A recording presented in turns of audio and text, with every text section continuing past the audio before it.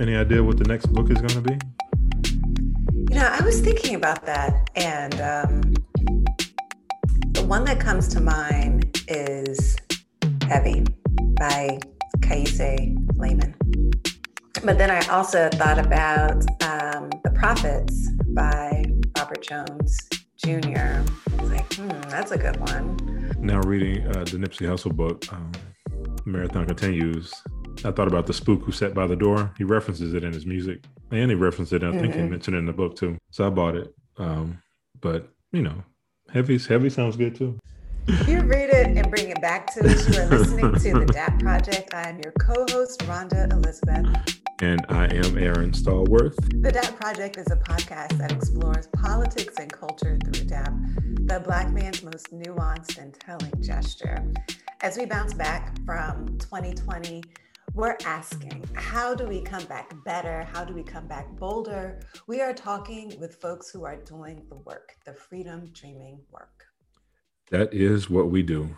As always, I want to shout out our listeners for checking for this podcast. Folks have been subscribing to the website and newsletter, tapping in on our IG page, and getting involved with TDP Be Reading for our monthly book talks.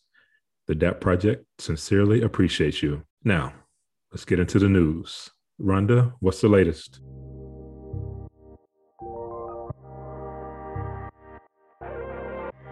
Recently, Aaron asked me to watch this movie, Two Distant Strangers. You may have heard of it.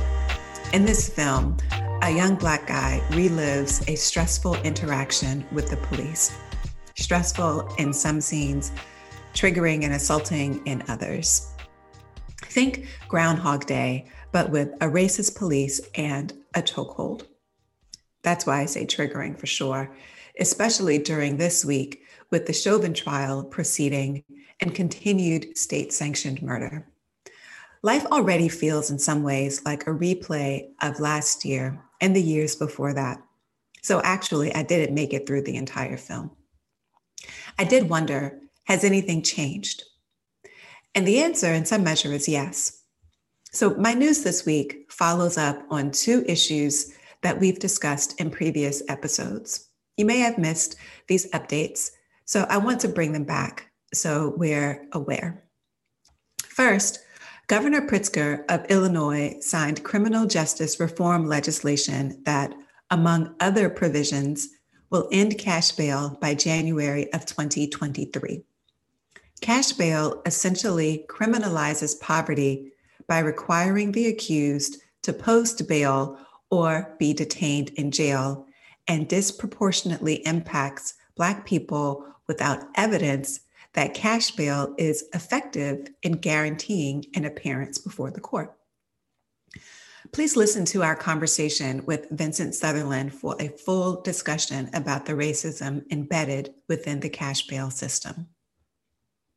Second, Governor Northam of Virginia has repealed capital punishment as of March 24th, 2021. Virginia is the 23rd state in the United States to abolish the death penalty and the first state in the South to do so. We know that a disproportionate number of Black people have been subjected to the death penalty, even when their guilt was not certain, and tragically, when their innocence was proven after their death. And further, why are we killing people anyway? Quoted in The Intercept, Michael Stone, executive director of Virginians for Alternatives to the Death Penalty, attributed this victory to the wave of protests that followed the killing of George Floyd.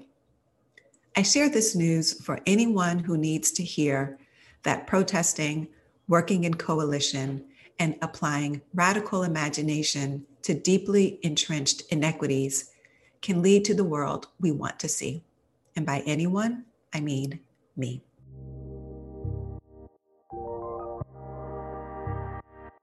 Thank you for sharing that news, and thank you for taking my recommendation to check out Two Distant Strangers, the now Oscar-nominated short film starring Joey Badass, one of my favorite rappers that is under age 30. I completely understand why you didn't get through the film, Rhonda.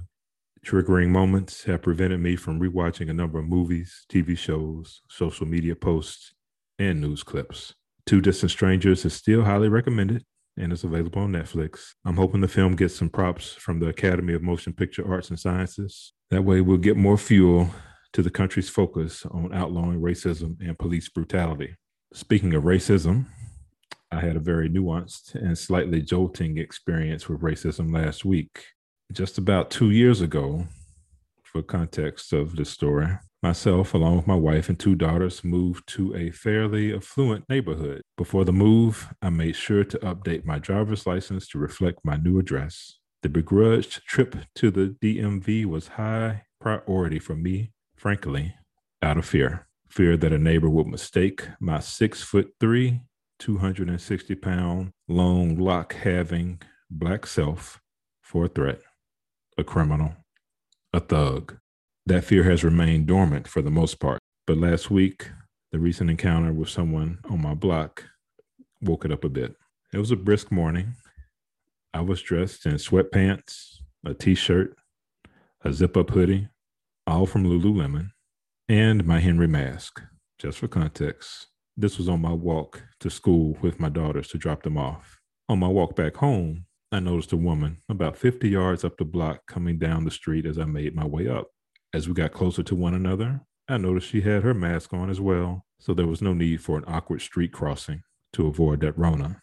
After a few more steps, I noticed she looked up from her phone and saw me approaching. At that moment of eye contact, she immediately looked down and away and came to a hesitated stop. We're still a good 30 yards apart at this point, and so there was no real threat of us having any physical contact. I smirked, shook my head, took 7 or 8 more steps, and then turned to walk up the steps to my front door. I turned and looked back at her, and she resumed her walk, not giving me any further eye contact.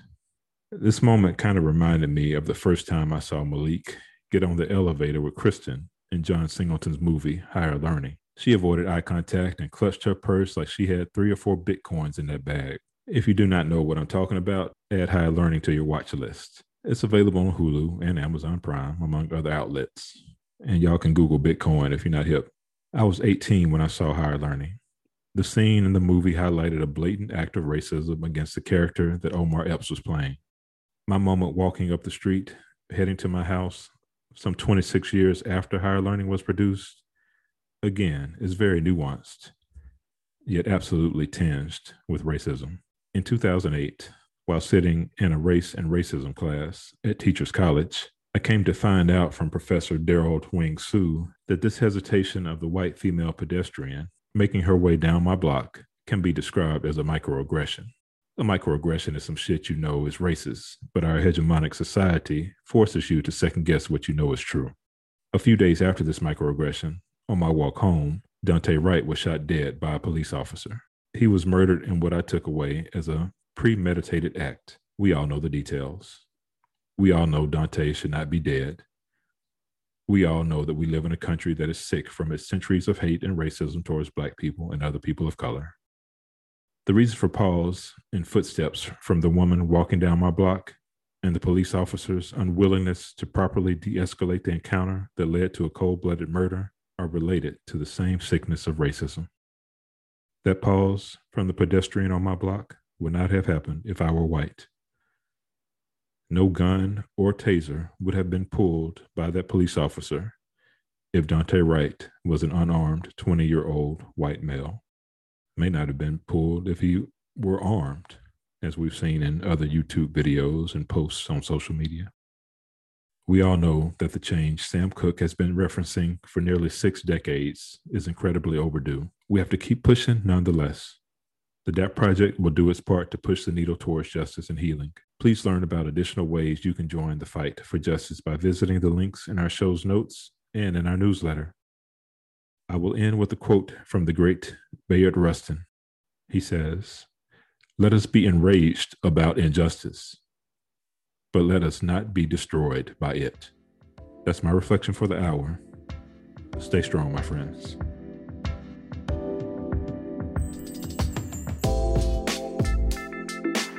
This week, we have the pleasure of talking with Markus Batchelor.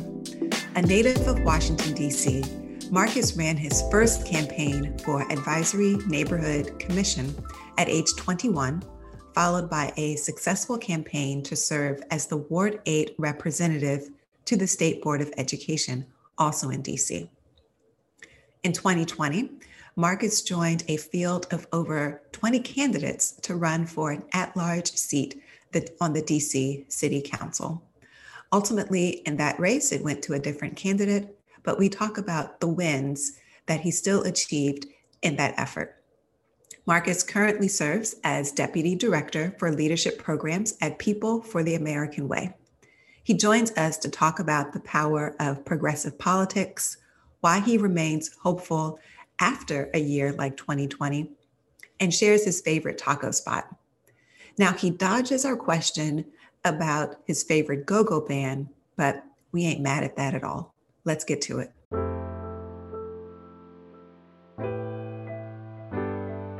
I am an activist. I'm an advocate. I have spent a lot of time working both in government and the nonprofit space to make systems work better for folks, to fill gaps where the systems refuse to, and to demand change from those who hold power, and just to create our own change in our local communities. So I'm really grateful to I've been able to do so much of the work I've been able to do, and most of all, do that work mostly in the community that raised me.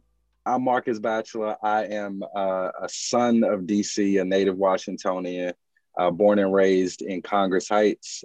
I am the former Vice President and Ward 8 representative on the DC State Board of Education, and I currently work as the Deputy Director for Leadership Programs at a national nonprofit called People for the American Way. So I get to work every day with young progressive leaders across the country.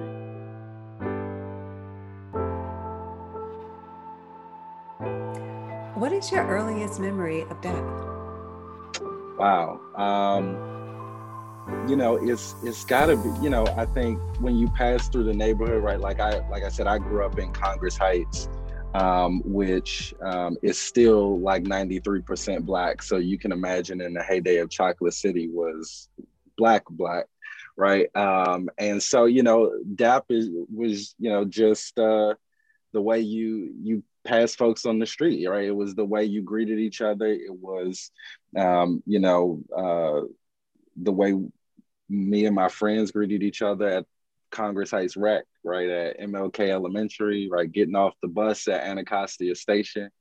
I think to the point of this podcast, it really did, right, bring us together. It was a sign of unity, of acknowledgement, right, without having to say much, but the simple gesture, right, created community for me. So you mentioned that you're a kid from Congress Heights. It's like one of your taglines. What's a defining element of growing up in Congress Heights? Yeah, Congress Heights is, for folks who live outside of DC, right, probably the farthest from Congress that you can get. but in so many ways was the center of my world, and I think where I also just got early education and early inspiration that led me to both the path I decided to take, the values that I developed, my sense of community. Congress Heights is where Martin Luther King Avenue and Malcolm X Avenue intersect. It was where I got to go to a barbershop named after Martin Luther King and go to an elementary school named after Martin Luther King. It's where, like I said, it was just the center of my world.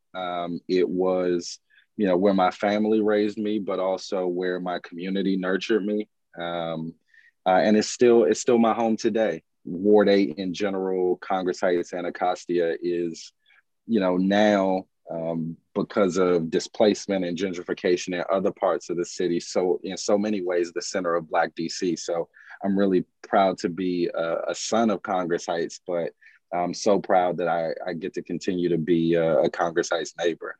When you think about your mentors and influences, Black men that have influenced and mentored you, can you think of when you first had your first Black male teacher? again, the good thing about growing up in Congress Heights is that I had probably the inverse experience of a lot of my peers around the city. I actually had all Black teachers until I was in the fourth grade. And so, but my first Black male teacher was Mr. Hill. He was my art teacher at Martin Luther King Elementary. And he just retired actually after 20 plus years in the system. And yeah, I think Mr. Hill was just, a defining presence of my experience. He wasn't one of my primary teachers, but going to his class where we got to be creative, explore our creativity, but also in a space where, we all felt supported and loved. I think that was really a quintessential part of that experience. And I think, something I still remember Mr. Hill for. Yeah, that's a beautiful thing. I think about my first teacher was probably eighth grade, and he was actually a football coach, but I think the school administration said that we need some Black men in the classroom, so they made him a history teacher. But prior to that, none for me. And after that, I don't think I had very many until college. But to have a Black man as your art teacher, I'd imagine that has some real influence. Unrecognized influence in how you see people and see Black men. Yeah, absolutely. And the good thing is there wasn't any shortage, of Black male presence throughout my coming up, right? My whether it was my dad who passed away when I was 10, or my grandfather who was a presence in my early life. But I even think about, and I've told this story on multiple occasions, just about Black men in my community. The veteran who lived up the street from me, Mr. Moorhan, who would stop me, at least once a week and hand me a paper bag full of books that I could take home and read. And flew the American flag. He was a veteran, flew the American flag on my birthday, because he said I'd be something special one day. Deacon Matthews, who lived around the block from me, who took all the kids in the neighborhood during spring break to vacation Bible study, vacation Bible school. So that, one, we could get away from the neighborhood for a little while, but it also kind of brought us closer together, gave us fun things to do while also getting closer to our faith. And then I think, even when I was getting engaged in politics early, I think of folks like Philip Pennell and William Lockridge and James Bunn, and all of the, Nate Bennett Fleming, all of these folks who both brought me in, but also gave me the room to lead. That was, unmatched, influence in my life in terms of what I became, and then really pushed me in the direction of what I ended up doing in life. So yeah, I mean, the good thing is I've had the good fortune of having so many, strong Black male figures in my life who, pointed me in the right direction and showed me the way. And to the point, a lot of strong Black women too. Well, yes. Absolutely. That's definitely, again, we don't know that.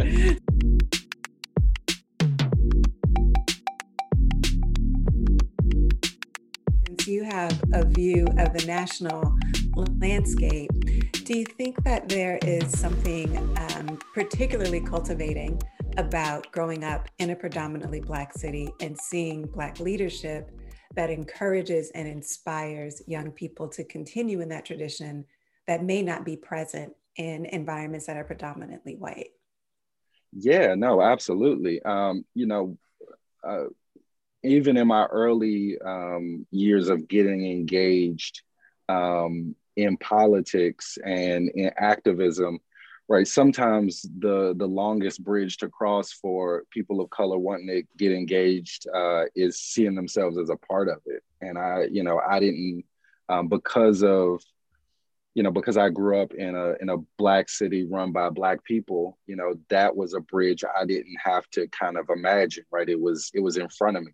I could see myself and people who looked like me as a part of the process and as significant voices of change in our community. And one of the people I didn't mention, but clearly had a tremendous influence on me was our mayor for life, Marion Barry, who for most of my life was either my mayor or my council member. And so, one of the earliest memories I have of politics in general was, Marion Barry having a cookout across the street from my house when he was running, maybe the first time for Ward 8 council member back in 2004. And I remember getting a T-shirt, from the rally and grabbing a hot dog, and that's kind of the totality of the experience. But the fact that that stuck with me, I think, just speaks to the fact that being able to see it right in front of you, and being able to see yourself as a part of it just has such a tremendous influence. Yeah. We know, though, that having Black leadership doesn't necessarily guarantee, though, an equitable experience from a number of perspectives. The professor Kianga Yamada Taylor writes about this a lot in her book, From Black Lives Matter to Black Liberation, that sometimes Black leaders don't necessarily distribute wealth equitably, safety, and a number of things. So let's turn to one of the more pressing and obvious problems that we've had in DC of gentrification. Yeah. Aaron, you want to take it over? Yeah, gentrification is well documented, the DC experience. Some of the most intense gentrification in the nation, where some 20,000 Black residents were displaced. Well, one of your critiques of gentrification in DC is that displacement is not an unexpected or unavoidable outcome, but rather a failure of public policy. Mm-hmm. As a non-native Washingtonian, one of the main cities I think of outside of DC is New Orleans when it comes to gentrification. And the aftermath of Katrina really kind of accelerated gentrification with land grabs and things of that nature. When you think of your city, our city, DC, what policies do you see have failed our communities when it comes to gentrification? Yeah, I think the problem is both historic and present. When I think of the historical impacts, right, the fact that DC for decades was a majority Black city without an elected government run by a Southern white racist power structure, that for sure had a profound impact on Black political power from the community level taking root. But even after home rule, when even strong voices for change, right? When you think about the first DC council, for instance, a majority of those folks were members of the Black power struggle, right? They were a part of Black nationalists and Black organizing factions across the city that had been doing things to uplift the Black community with the absence of a Black power structure. And they became, in so many ways, the founding mothers and fathers of a home rule government. The unfortunate part was that at the same time they were gaining power, folks like Ronald Reagan were also gaining power, right? Instituting trickle-down economics that gutted cities, that introduced scourges like, the crack cocaine epidemic. And then, as a result, the epidemic of murder and gun violence in our city that gutted, right, Black communities in so many ways, and in very obvious ways gutted Black leadership in the city. So, that by the time I was coming of age, right, but by the time I was 5 or 6 years old, we had a Black government in the city that was powerless to do anything, both politically and economically, for Black people. And then you had kind of the introduction of kind of the self-described new Black leaders that kind of had a colorblind approach to governance, who said that I'm not going to be, the pro-Black, Black nationalist elected leaders of the past. I'm just going to be a good manager. And then they started saying things, well, we're going to rebuild our economy by attracting 100,000 new residents back into our city in the next decade without saying who those people would be and how they would impact the people who were already here. And in so many ways, right, not caring, right, attracting industry to the city, which we for sure desperately needed, right, attracting new residents to the city without building any stability or even building an economic floor for folks who had struggled through the bad times in the city, and we didn't make the investments to make sure that they were able to prosper and grow as the city grew. And so, a decade and a half, 2 decades down the line, you see the result: a Black population, by and large, a Native Black population in DC. That has not been able to maintain an economic floor, that has disproportionately been excluded from things like quality public education and job training, access to good paying jobs with a living wage. And I think an ambivalence of leadership to really do anything urgent about it. That as long as the city was growing and we were cutting ribbons on stadiums and ballparks and new luxury condos, that was the sign of progress in the city, not how those folks who were left furthest behind were doing as a result of growing prosperity. Is it possible to approach politics with a colorblind mindset, given that economics fall so starkly along color lines? Yeah, no, I don't think that. And the good thing is that that seeing policy through an equity lens, both economic and racial, is now becoming more of a standard, right, than it was a decade ago. That activists and even a new age of political leadership are beginning to realize that to really address deep rooted inequalities, that you have to look at it from a racial equity lens, and also realize that economic opportunity and economic justice also means racial justice, right? And so, the good thing is we're beginning to see that, and that's beginning to become more of the conventional wisdom. But, I think that there was a time, right, and this also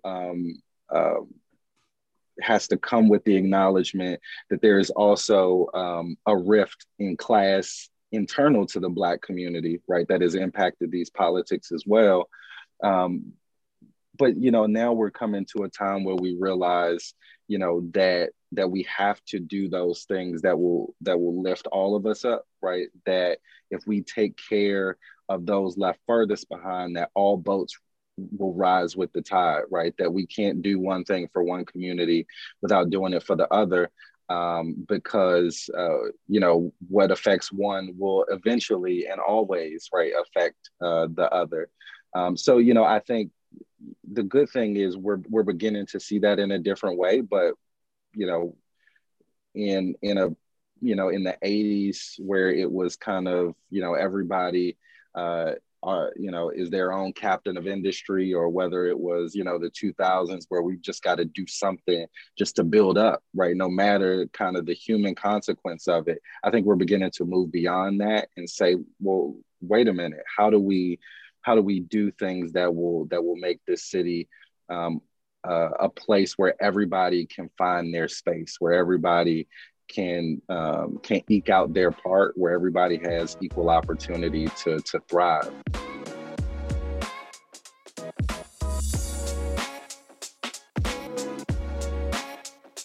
Thinking of finding their space, the barbershop you mentioned growing up, was that the Martin Luther King barbershop? Yep, Martin Luther King Community Barbershop. That's right. Is it still there? It is. So actually, the funny thing is they actually had to move out of their location that I've been going to since I was little over the course of the pandemic. The unfortunate part is clearly, right, barbershops got hit hard as a result of the pandemic, but the barbershop is also across the street from the quickly growing St. Elizabeth's campus in Congress Heights. And so the landlord also, in the middle of the pandemic, wanted to raise the rent. So they had to find a new space. And thank goodness they were able to find some space not too far from their present location. But, I think that's the reality for a lot of Black-owned businesses in the city right now. Yeah, it's a wonderful thing that they were able to relocate not too far from where they originally were. I know there's a barbershop. Our students did a gentrification walk. This is back in 2012-ish. And there's a barbershop on 7th Street that closed back around that time due to higher rents and lack of customers. And I think of the barbershops are like cultural hubs. And when they leave a community, a chunk of that community's culture goes along with it. That's right. And also, right, I'm glad they could find a location close too, because finding a new barber is a struggle. I've had the same barber since I was 3 years old. So the fact that at least stayed the same during all of this upheaval was a blessing for me, for sure. We have a running list of things that we call real Black man issues, and finding a new barber, finding a good barber, and then having to find a new barber, right? So finding a good barber is a struggle, and then when you find one, you just hope and pray that that you can stick with them, that you can stick with that person. In the last year, we saw all of those issues conflated: the economic, the housing, the health, the education. Everything was upended and intensified. We know that some people were experiencing these struggles prior to COVID, but COVID, of course, intensified all these issues. A common refrain was that we're all in this together. But a more pointed observation is that we're in this together, but we're experiencing it differently. So how did you experience 2020? Yeah, so I experienced it in pretty stark reality. In September 2019, as you know, I announced my candidacy for an at-large seat on the DC Council, and clearly thought I was going to run a drastically different race than I ended up having to. Right as soon as we got into the full swing of the campaign, the curtain kind of came down, and it was COVID in March. It was George Floyd and Breonna Taylor by that summer, right? It was, by that fall, it was kind of the assault on voting rights and all of these things leading up to the election. And so, at the same time as all of us were trying to work through, right, the social and emotional and sometimes economic and medical impacts of 2020 and of the pandemic and all of these things, I also had to, in pretty real time, try to figure out how we were going to solve all of it. It was my hope that by this point, right, that I would be on the council really working to help all of us recover, but also was learning in real time, just like everybody else, the impacts that they were having. But, I think growing up in a community that I did, right, your instinct on how it would impact your community as opposed to somebody else's was pretty evident in my mind early on, right, that if we had a virus that was passing through the air, and folks like me lived in communities where the hospital has never worked the way it was supposed to, where a healthcare network was near non-existent, where people have to, right, take 3 buses to get to a grocery store, where most folks are, working jobs at restaurants and are bus drivers and are grocery clerks and, are still having to go to work even though the world shuts down, right? I think it was pretty evident that the impacts were going to be disproportionate. And then at the same time, we were also, going to the streets demanding not just justice for folks who had been murdered by the police, but a fundamental reimagination of what public safety looks like. And And so all of those were tough exercises, right? You start, anybody who's run for office think you kind of start a campaign, and that, what you believe at the beginning will kind of shape the race. And in so many ways, what was happening to us was shaping the race, was shaping, our evolving thoughts about how we would solve these big issues. And in so many ways, I think radicalized our campaign, right? To say that, the things we were talking about at the beginning, we can go even farther, right? That this moment lends us an opportunity to go even farther and build coalitions that we didn't think we could bring together before. And so, 2020 was an experience, right, for me. Tough for sure. But, I think to your point at the beginning of this conversation also steeled my faith that a moment like this could also show us in so many amazing ways what's possible if we decide to actually treat bus drivers and grocery store workers and home health aides like my mom as essential, right? And treat them that way. That, if we listen to, right, the activists on the streets and people from communities like mine that are both over policed, but also still fundamentally unsafe, that we could actually reimagine a public safety system that worked for everybody.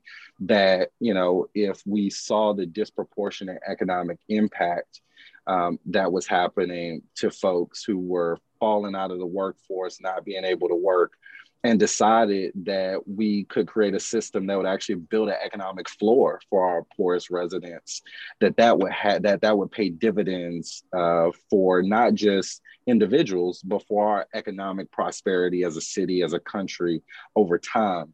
And so we were able to really challenge ourselves and really promote a lot of those issues as a result. So 2020, I think, for me, I think just like everybody else, was transformative, kind of both physically, but also, transformative in the way I thought about issues and the way we approached it.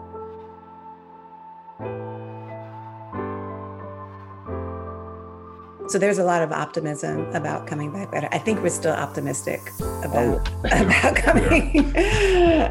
coming back better. You mentioned policing, so let's kind of get into policing a little bit. Here in DC, like many cities, we saw an overly aggressive response to protests this past summer. We saw beating of protesters. Then we also saw that some protesters were not beaten. Our chief, Newsham, ultimately decided to take his skills and talents elsewhere. And now Robert Conti. All right, LeBron. Indeed, right. That was so nice of me. Newsham has decided to go where God led him. And now Robert Conti has been appointed the interim police chief. What should his priorities be for the city, specifically for Ward 8 that you noted is over-policed, but still fundamentally unsafe? So how should Conti approach his job? I won't call it policing because my politics would say we don't need that. But how would you say he needs to approach his job in Ward 8? Yeah, I mean, for sure, fundamentally differently than his predecessor. I think the thing that I think, at least personally, eventually drove Chief Newsham out of the city was his unwillingness or his inability to rise to the moment, right? Not understand that we were in a moment where it was important for him to listen and to challenge his own assumptions and to guide his department in a direction that was responsive to the folks he was serving.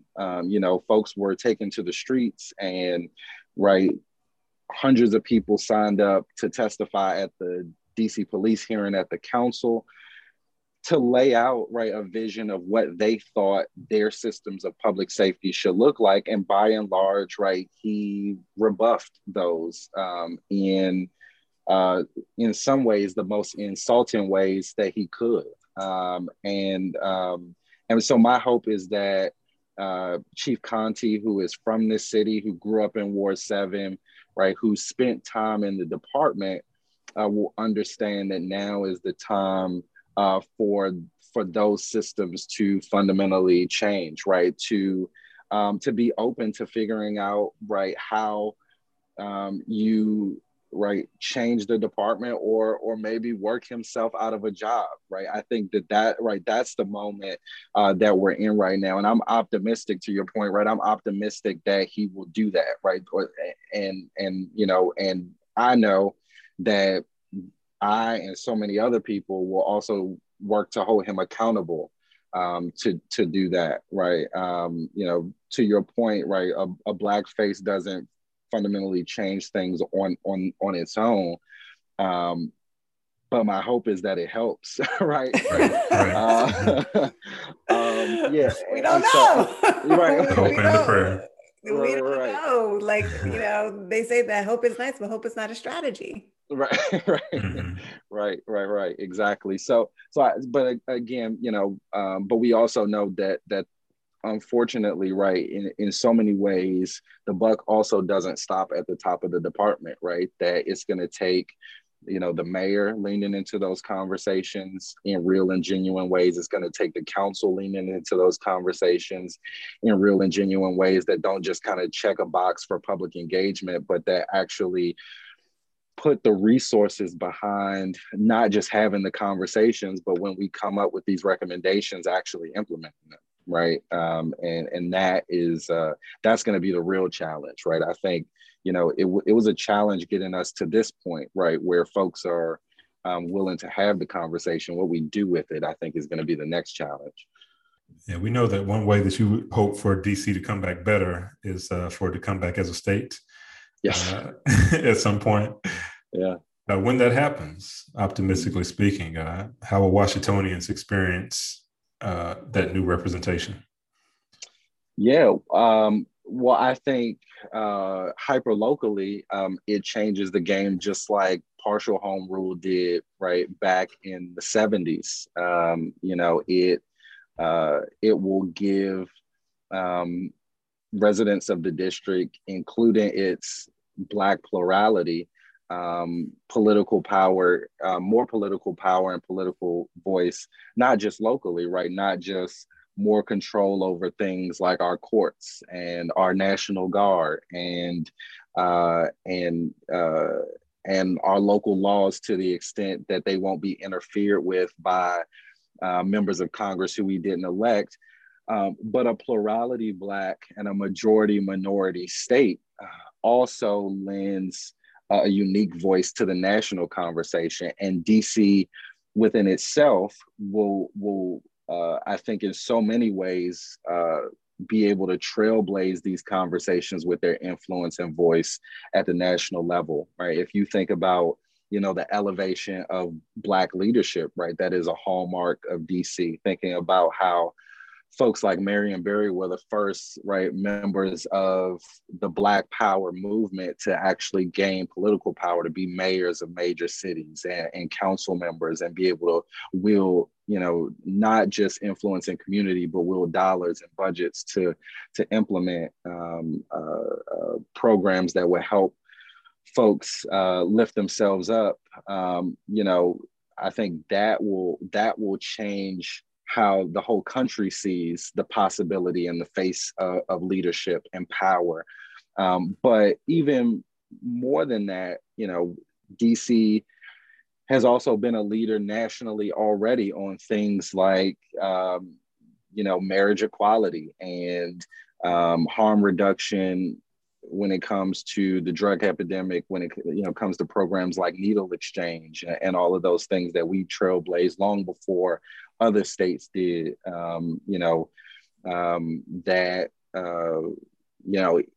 Even if our political leadership stays consistent, right? We have the first Black woman, right, to ever lead a state, right? That automatically, right, by virtue of statehood, right, that automatically changes, right, not just our view of what's possible, but the country's view of what's possible. And so I think in so many ways that we've already done, but also in the ways, in the direction we're moving towards, we can influence, right, what our politics looks like nationally, I think, for years to come, and make that progress come faster. In even though our national conversation tends to believe at this point that those changes will come slower. Do you believe there's any voter apathy in DC with us not being a state? I think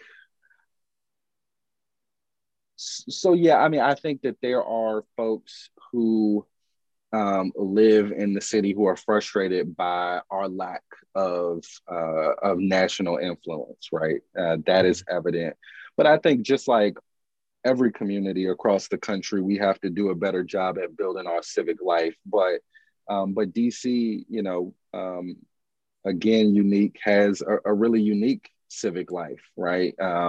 There's no state in the country that could say it's consistently been led by Black people, or been led as long as it has, cumulatively by women. The fact that, if our proportion of our council, for instance, stayed consistent, that we would have only the second, maybe third state in the country to have a majority of women in the state legislature, right? That, those things, I think, again, would fundamentally change the game. But I think our political culture is still vibrant, right? I think, despite our lack of national representation, our local political life is still vibrant.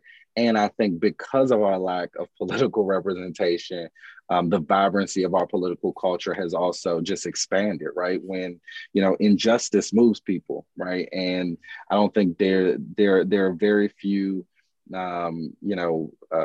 municipalities or states across the country who've experienced a more consistent, right, lack of justice and equality than the residents of the district. And for sure, that has driven our politics and driven the way we see local involvement. I think we can all do better, right? I ran, for the Board of Education and for the council because I thought that we could bring more people in who were excluded from our conversation, right? Residents in Ward 8, for instance, residents east of the Anacostia River are still underrepresented at the polls. And so we still have a lot of work to do for our most marginalized residents to feel and see themselves as a part of the process, and then go wield that power when it's time.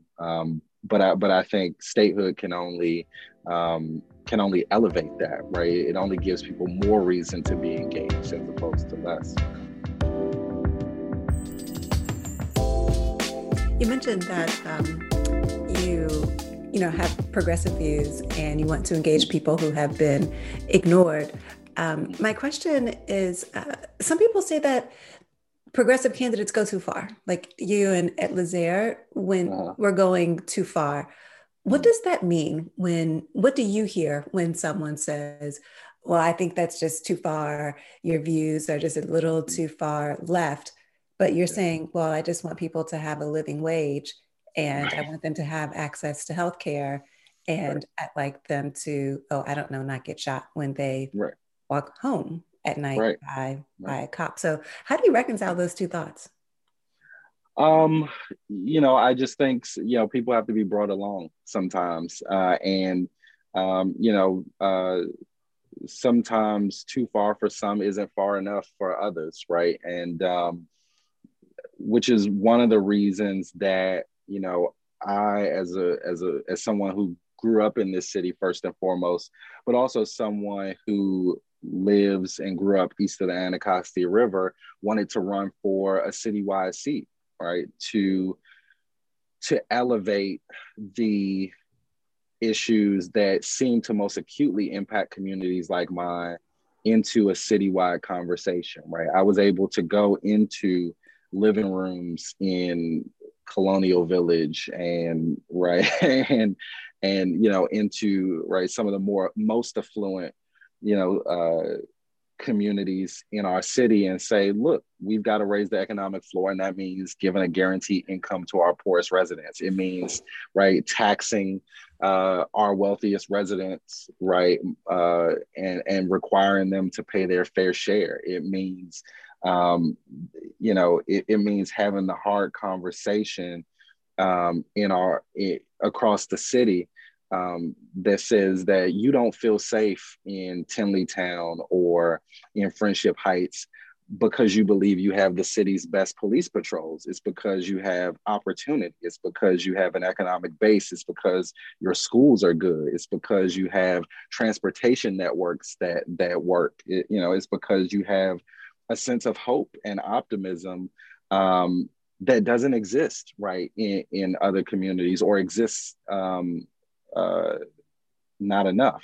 And that if we're going to build that, right, that means we have to make tough decisions as a city and decide to actually put our $16 billion budget to work on those priorities. And it means stepping outside of ourselves, outside of our bubbles, outside of our silos, and putting ourselves in other people's shoes, and realizing that if my neighbor in Congress Heights is doing better, then I'm going to do better as a result of that. And the good thing was, right, that began to resonate with people. And while I think there are for sure people who think some of my views, went too far, when you look at it on paper, and, by the donations we were able to attract, by, the diversity of folks who signed up to volunteer and to lend their voice, geographically, we had the most diverse, right, support of any candidate in the race, right? Now, our numbers could have been better, but when it came to the spread, right, of our support across the city, there's no candidate that performed better than me when it came to broad-based support, right? We had donations from every ward in the city, from every community in the city. We had, we didn't, chop the city up and decide, well, we're only going to campaign in 4, 5, 7, and 8, and ignore everybody else because we don't think we can win there. We started 14 months before the election because we committed to campaign everywhere and have that conversation everywhere. And we also set out to challenge the city to say that it has been a decade since we've had citywide leadership on the council who's had to go home to communities east of the river, who had to go home to a food desert, right? To communities that are both over-policed and also inherently unsafe, who, that council member who is a tenant, right, and rents and understands what, right, tenants' rights and protections for those who rent really means in reality. That had a mom who was taking the bus back and forth during the pandemic to go take care of other folks and had to buy PPE out of pocket and didn't have a union to protect her, who had a 94-year-old grandmother who's owned a home for 60 years, but is now living 3 blocks from a multi-billion-dollar development and is now getting letters in her mailbox every week from folks trying to buy her house up. Right. It was about both the experience, but also realizing that that lending that type of perspective to a citywide conversation was important to our collective growth. And those issues, even though they seemed extreme at the time, are resonating, right? Who would have thought that, when I decided to be the only candidate in the race to support a guaranteed income program, that a member of the council would now be asking the mayor for money to implement a guaranteed income program, right, in DC. So I think, what's extreme in one moment it becomes the status quo in the next, but I think it requires good leaders to dream big, right? And to say, what would our communities look like without the presence of a police department, right? What would it look like for us to say our poorest residents should just get cash, right? Without any requirements and just let them spend it as all of us do, right? And let's see how that works.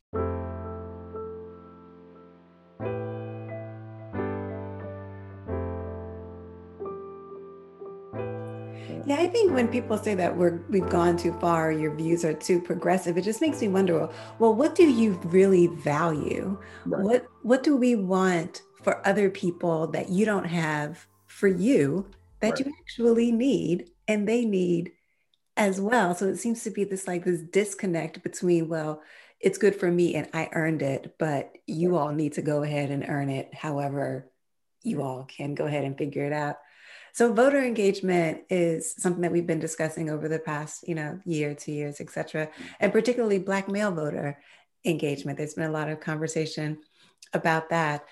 Typically, a person who is considered civically active will vote in November and go on about their business. And then next time November rolls around, they'll vote again. But voter engagement can look different. And many are saying that actually it should look different and politicians shouldn't just come around every November. So, what would a person who wants to be civically engaged do now? It's March to remain engaged. How do you remain engaged as a voter when you don't have to technically go to the polls now for an election? Yeah, well, I think uh, election day, is I wanted to say half the battle, but it's not even half of it, right? I think you you elect a person on one Tuesday in November, and then you give them 4 years to screw it up, right? And so the main point is that election day is just the beginning, holding folks accountable and working right for the change that you hoped for on election day is the really important work. And it's something, that I said on my first day in office on the State Board of Education 4 years ago, that, if folks went home right after they elected me, all of these things that we said we wanted to do, when we were running just won't get done, right? If you don't show up to the school board meetings and fight for right more equitable school funding and right a school rating system that doesn't right disproportionately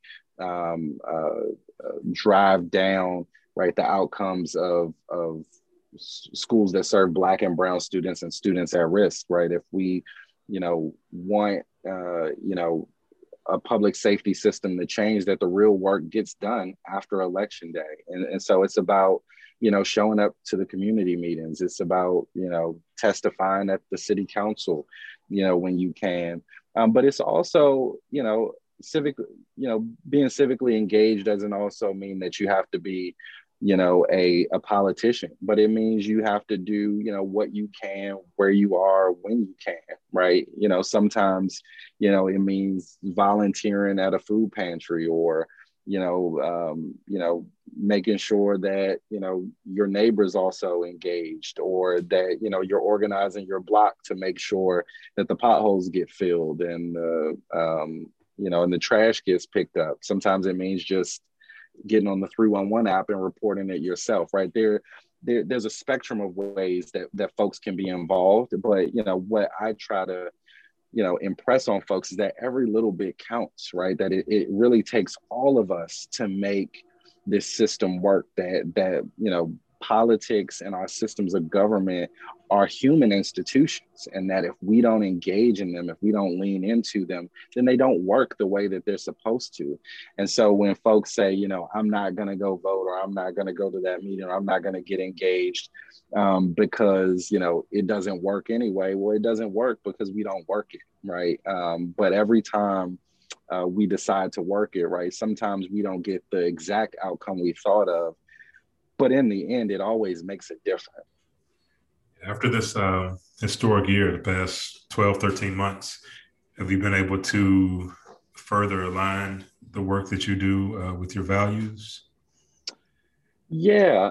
And it's been an interesting time for me for sure. Like I said, 2020, I was both running a campaign, but also ending out my term on the State Board of Education.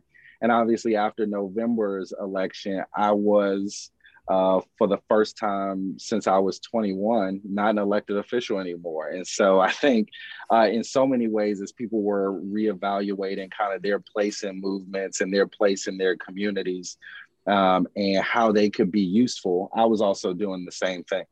Um, and uh, and I think, I'm still working on it, but I'm beginning to kind of figure out, what is kind of next. I'm able to now expand on my work at People for the American Way, not only, supporting great causes, moving the ball forward for voting rights and racial and economic equality and all of these things, both locally and nationally, but I'm also still able to do the work of supporting a new crop of elected leaders and activists across the country who are trying to do that, right, in places like Charlottesville and Ferguson and Chicago and, Seattle and, Boulder, right? People who are really trying to make a difference, and locally also still committed to those fights that that we fought for on the trail, right? Trying to figure out how we move the ball forward on ending mayoral control of schools to give communities more voice in the way our schools are run, how we, right, fundamentally change our systems of public safety, how we, build political power in our most marginalized communities, and not just turn that into votes on election day, but turn that into meaningful engagement and making them a meaningful part of decision making every day after that, right? Those are still fights that I'm really excited to be a part of. Let's back up just a little bit. I'm going to use one of Aaron's favorite phrases. Let's unpack that. So, how did it feel when you weren't an elected official after having served as an elected official, from, let's just say, like 7, 8, 9 years or so? Yeah, no, it's weird. Folks don't call you as much, right? You don't get as many emails. You're not going to as many events, right? The pace of it all seems to slow down a little bit. And after 6 years, I spent 2 as an advisory neighborhood commissioner, 4 on the State Board of Education. Sometimes that stillness is a little disconcerting, right? You're just like, all right, so now I feel lazy, right? Now even though it's like, people around me are like, it's okay, right? Like, you ran for office for 14 months while also being elected, while also serving for 6 years. It's okay to slow down a little bit.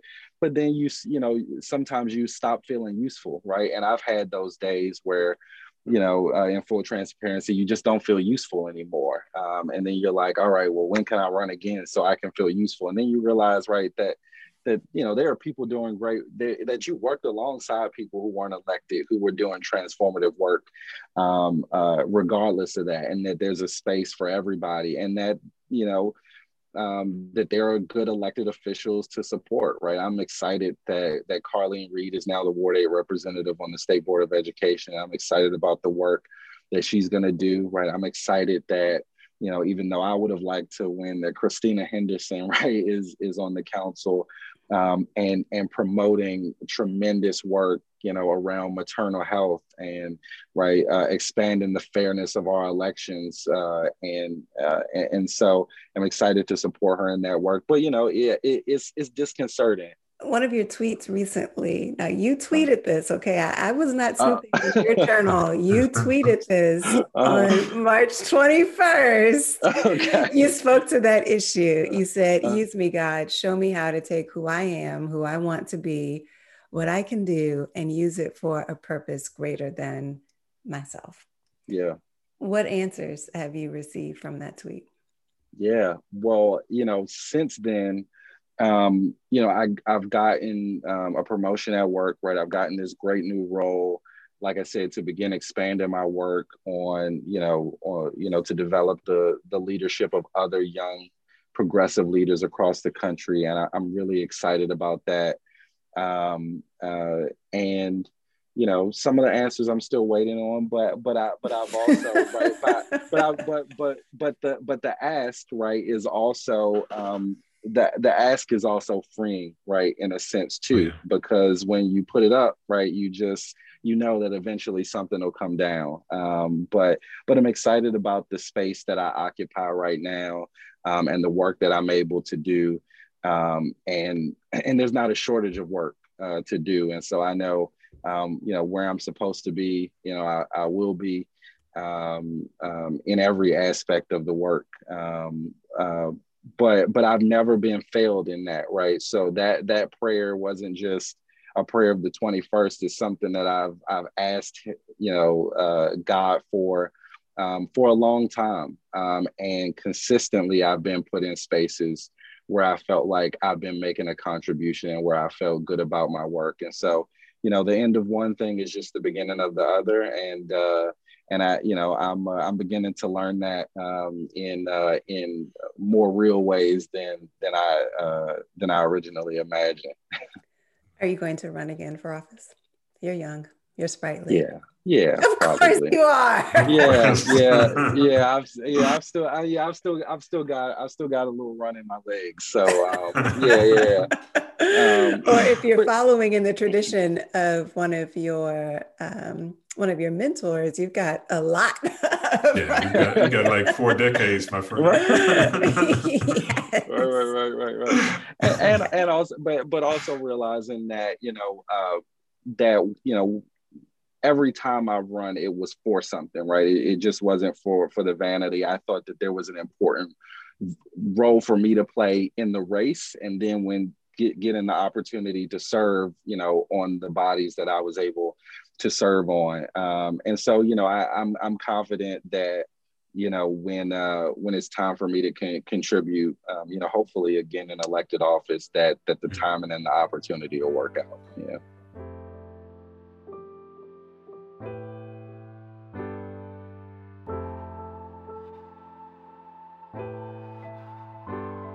What did you believe in 2020 that you no longer believe? Wow. Um,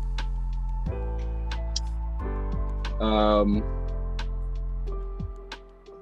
wow, that's a good question. I think, at least locally, I have become to believe even more, that what kind of unites us in our city far outweighs what divides us, right? I think that, because of, right, the work that I was doing specific to Ward 8, and having to fight against what I thought were tremendous headwinds, for people who I thought should automatically get it, right? I think that there was a growing cynicism in me that people just wouldn't get it, right? That we just had to kind of knock those people over and take it. But, going around the city, being able to talk to such a diverse array of people, you realize how fundamentally people just want the same thing. And that, if you're able to bring folks together, in a way that kind of brings down, the pretenses of politics and geography, that, that people can get together and get things done. I think I've always believed that, to an extent, but I think, the deep divides that we saw in our national politics, right, over the last 4 years, I think drives people to believe that we're just irrevocably divided, right? That there's no coming together. But I believe and while I believe that there's hard work to do ahead of us to bring folks together, to realize that, and that job is harder now, because by virtue of social media and cable television, fundamentally segregation, we're able to fundamentally just live in our own worlds. But I think the more we work to break those barriers down and put each other, in one another's shoes, that we can, really come together, and that people aren't as selfish and self-concerned as sometimes, it seems. So you came out of that hellscape of a year more optimistic. That is wonderful. I celebrate Yeah. that. I am Yeah. encouraged by that. But Yeah, if yeah, I yeah. understand you correctly, you're like, wait, people actually aren't as divided. It's as if maybe the Anacostia wasn't the divisive river that it may have Right. been perceived to have been Yeah, all these yeah. years.